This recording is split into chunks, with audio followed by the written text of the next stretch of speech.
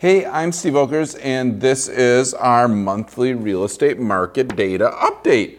It is June. We are talking about May data and beyond, obviously, because June is just, we're just starting in June, right?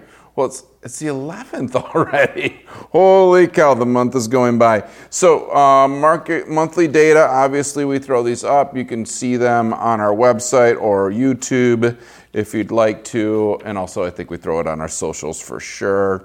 But each month, Kevin and I sort of ring through this. Kevin takes the data from the association, plays with it, puts it in the fancy book, so it creates all these graphs for us, which is awesome. And we get to see trends and stuff. And so today, I really want to talk about what Kevin and I just said was maybe the new normal, right? The new normal. Because the graphs are starting to look similar, at least over the last 3 months, the trends are very, very similar, right? And so I'm actually going to take this in a little bit of a different direction. A lot of times we spend a lot of time on each of these graphs and what they mean and percentages up and percentages down. But I think with a 3-month trend line looking similar of being down, right? All of the things are down. That doesn't mean prices are down. It means that sales are down. The amount of units that we're selling, then the amount of volume is down, those kind of things. In reference to just the productivity of how many transactions are happening. So we are down. Averaging seems like 17 to 20% across the board, and most of these spreadsheets and graphs, it's showing that we are down in sales. Units per time, over a 5-year trend, you name the graph, and please look at it. Why that's happening is what I want to spend time on, and I got all these other data points that Kevin didn't put together. I actually have my own scribbles, Kev, like old school data, dude, right here. So we're going to talk a little bit about the process of the first-time home buyer and then the first-time seller, right? And then what they're buying, right? So those three sort of groups of people, first-time buyer, first-time seller, and then second-time buyer are a big bulk of the market, right? Obviously, then people will buy maybe multiple homes as they grow into different spaces. But in West Michigan, we've seen for the last quite a bit, like you got your starter house, and then you move to your mid-size house. That mid-size house or larger house might be in West Michigan your home for a long period of time. You might raise kids there, have family, those kind of things. Sometimes you'll move to a third, bigger house. Not always, though. And then traditionally from then you're doing a cottage or you're doing something different, or then you're downsizing. So it's not unusual to only have 3 moves in West Michigan, maybe 4. It's not like other markets where you're moving around a little bit more. And also most people don't, it's a smaller community, right? So we don't have it where you're moving from this community to that community as often, right? It's small enough that you generally are moving within the same area. So what I'd like to do is just paint the picture. And so what I started with was this little map, right, which is the Creston neighborhood, which incorporates it sort of Creston Heights, Cheshire Village, Auburn Hills, Northgate is a little bit north of here, but basically it's from Ann Street to 3 Mile, Monroe to Fuller, right? So why did I pick this? One, I owned a home and just sold it here, right? And I've owned multiple homes in that area, but also we have a lot of first-time home buyers that say this neighborhood in particular is their first choice or second choice within the city of Grand Rapids. Walkability, tree-lined streets, parks, accessibility to the highways are why they choose this. So painting that picture of that first-time home buyer right now, the average, so I did pricing between $250,000 and $350,000, which seems to be sort of the going purchase price right now in this market. And right now, the average list price of that range, that $100,000 range, is $263,000, with an average sold price of $286,000. So in this neighborhood here, we would say that on average, you're paying 10% above list price right now. Some are obviously 120, some are obviously 103, but averaging out to about 10% or more above list price. So what does that mean?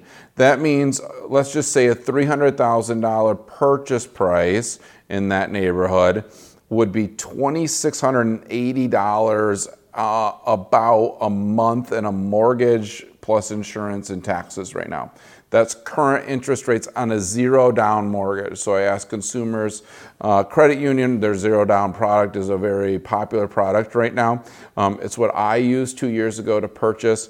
So sort of thinking if I'm renting and I don't have any money and I want to buy, so I do the zero down program, my monthly cost is $2,600 a month, okay?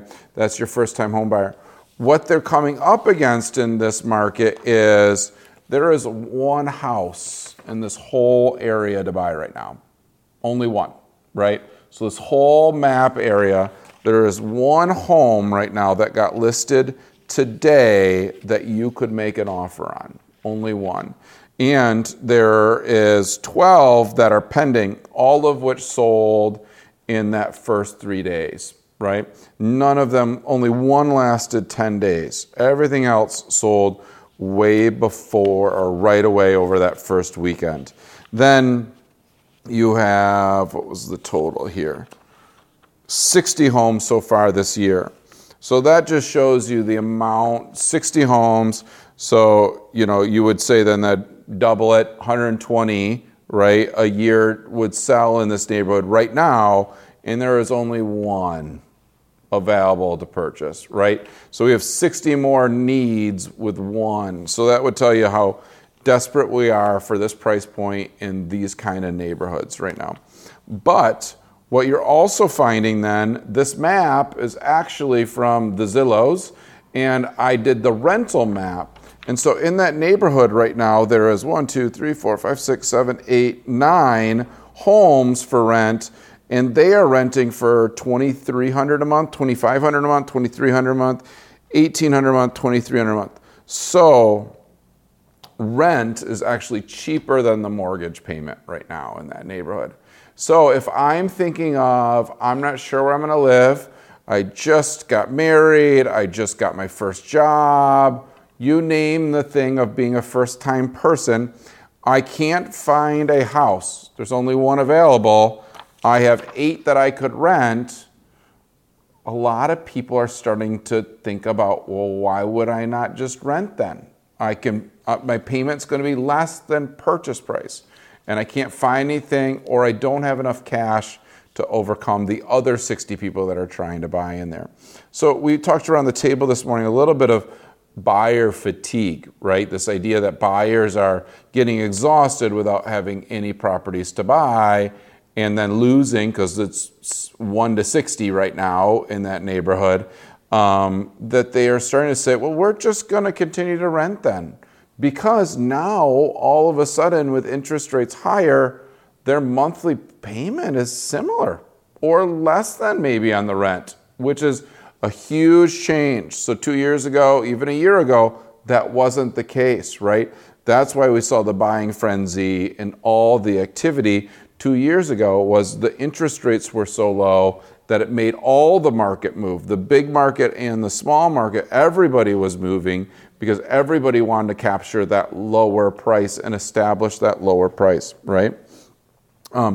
This is also why I think we're starting to have that stability. There's not enough product to go. That's why we're down 20%. Like, would we have 20% more sales? For sure. Are there buyers for these? Yes, we can see it, right? There's only one. So if we had 60 more of these houses that went on the market in the next 30 days, 60 days even, would they all sell? Yes, they would all sell, right?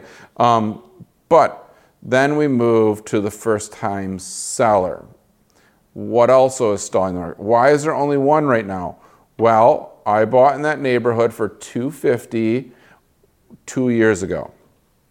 2 years ago, my interest rate on the zero down, I did the zero down program, was somewhere around 4 at that time, so it was higher than the average because of doing the zero down, but my payment was only $1,500 a month. So I had no dollars on my pocket, $1,500 a month. So right now, that is $1,100 more for the exact same house, but that house is $50,000 more, right? Or actually, it sold at $330,000, right? So you have all that you have to deal with. So if I'm selling it and I put it on the market for $300,000, I get 10% more because that's what we said. So I get a $330,000 purchase. I have $60,000 probably of cash then at that point, right? Because you've got obviously our fees and the cost of sale. So I'm sitting on $60,000 right now from selling my house. I had a $1,500 a month payment. Hopefully you're tracking with me. It's a lot of data, right? And I want to go buy in one of these two markets. This is the normal movement for someone in this Creston neighborhood to move to Forest Hills and Rockford. Those are the districts. You see that they're on the northeast side already. They move into the suburbs where they believe that the schools are better or just have bigger houses, honestly. This neighborhood does not have enough big houses for people to stay there. So they're moving into the neighborhoods that have the bigger houses. And those bigger houses, I said, average between $500 and $750.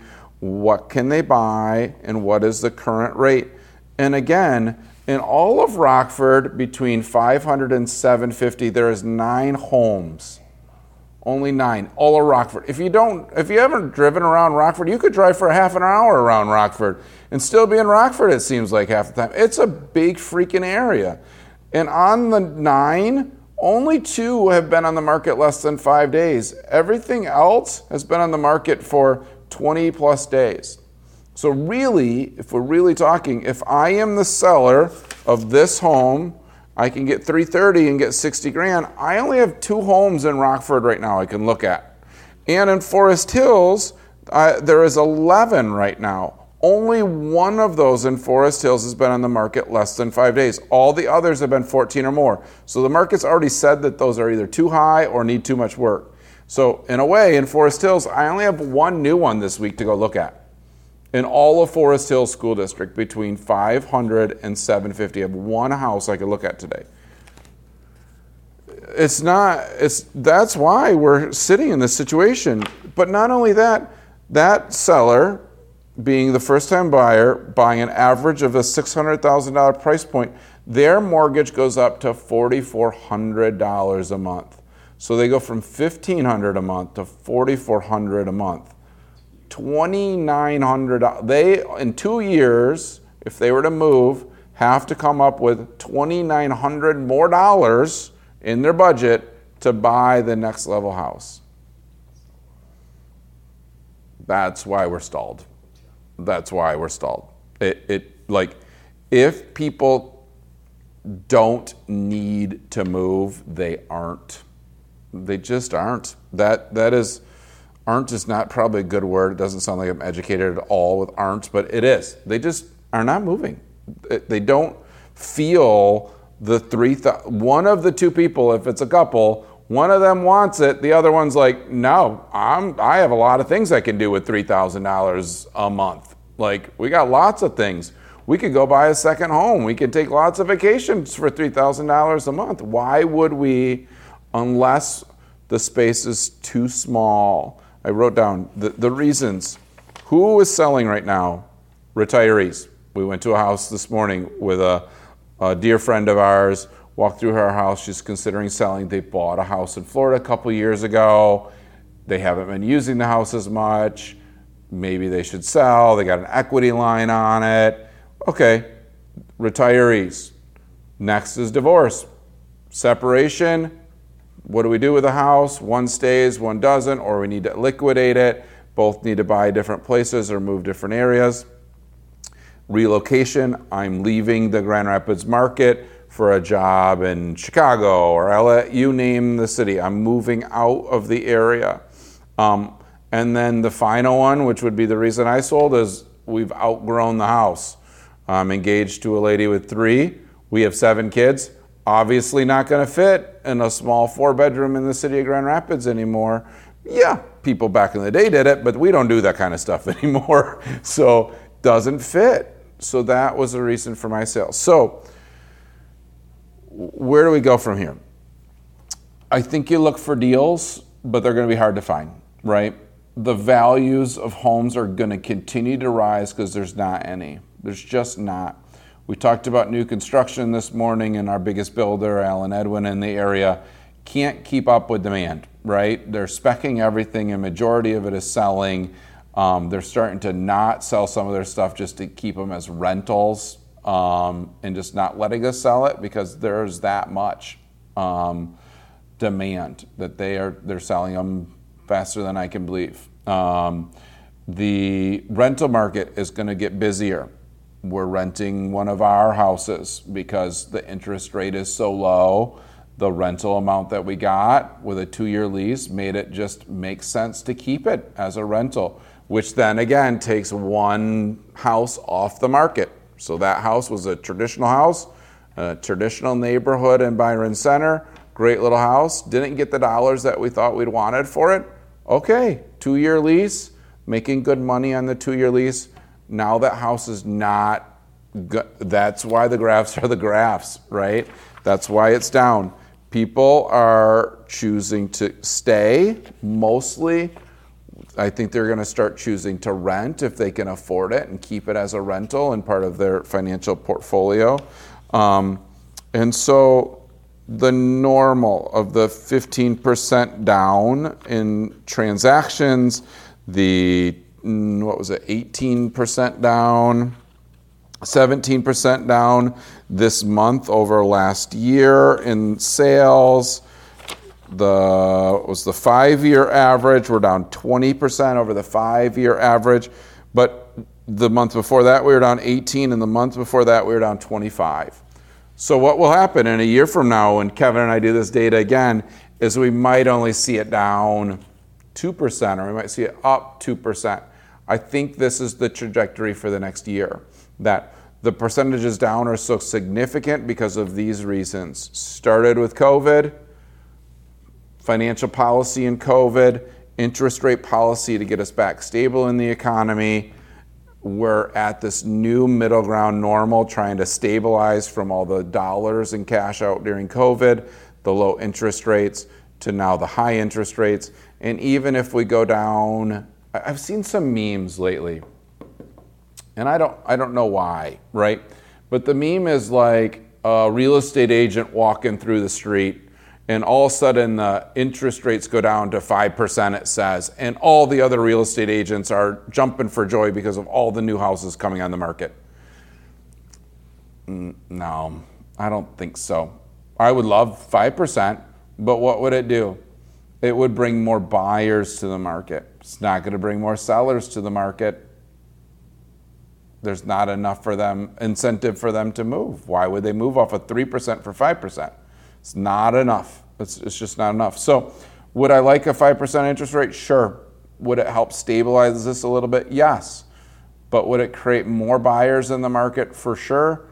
And do we have any product for them to buy? I have 2 in Rockford, I have 1 in Forest Hills, and I got 1 in Creston. We're still selling homes. Call us. We need your one listing on the market, and we'd love to help you. I'm Steve Volkers. That's the market update for June. Thanks, guys.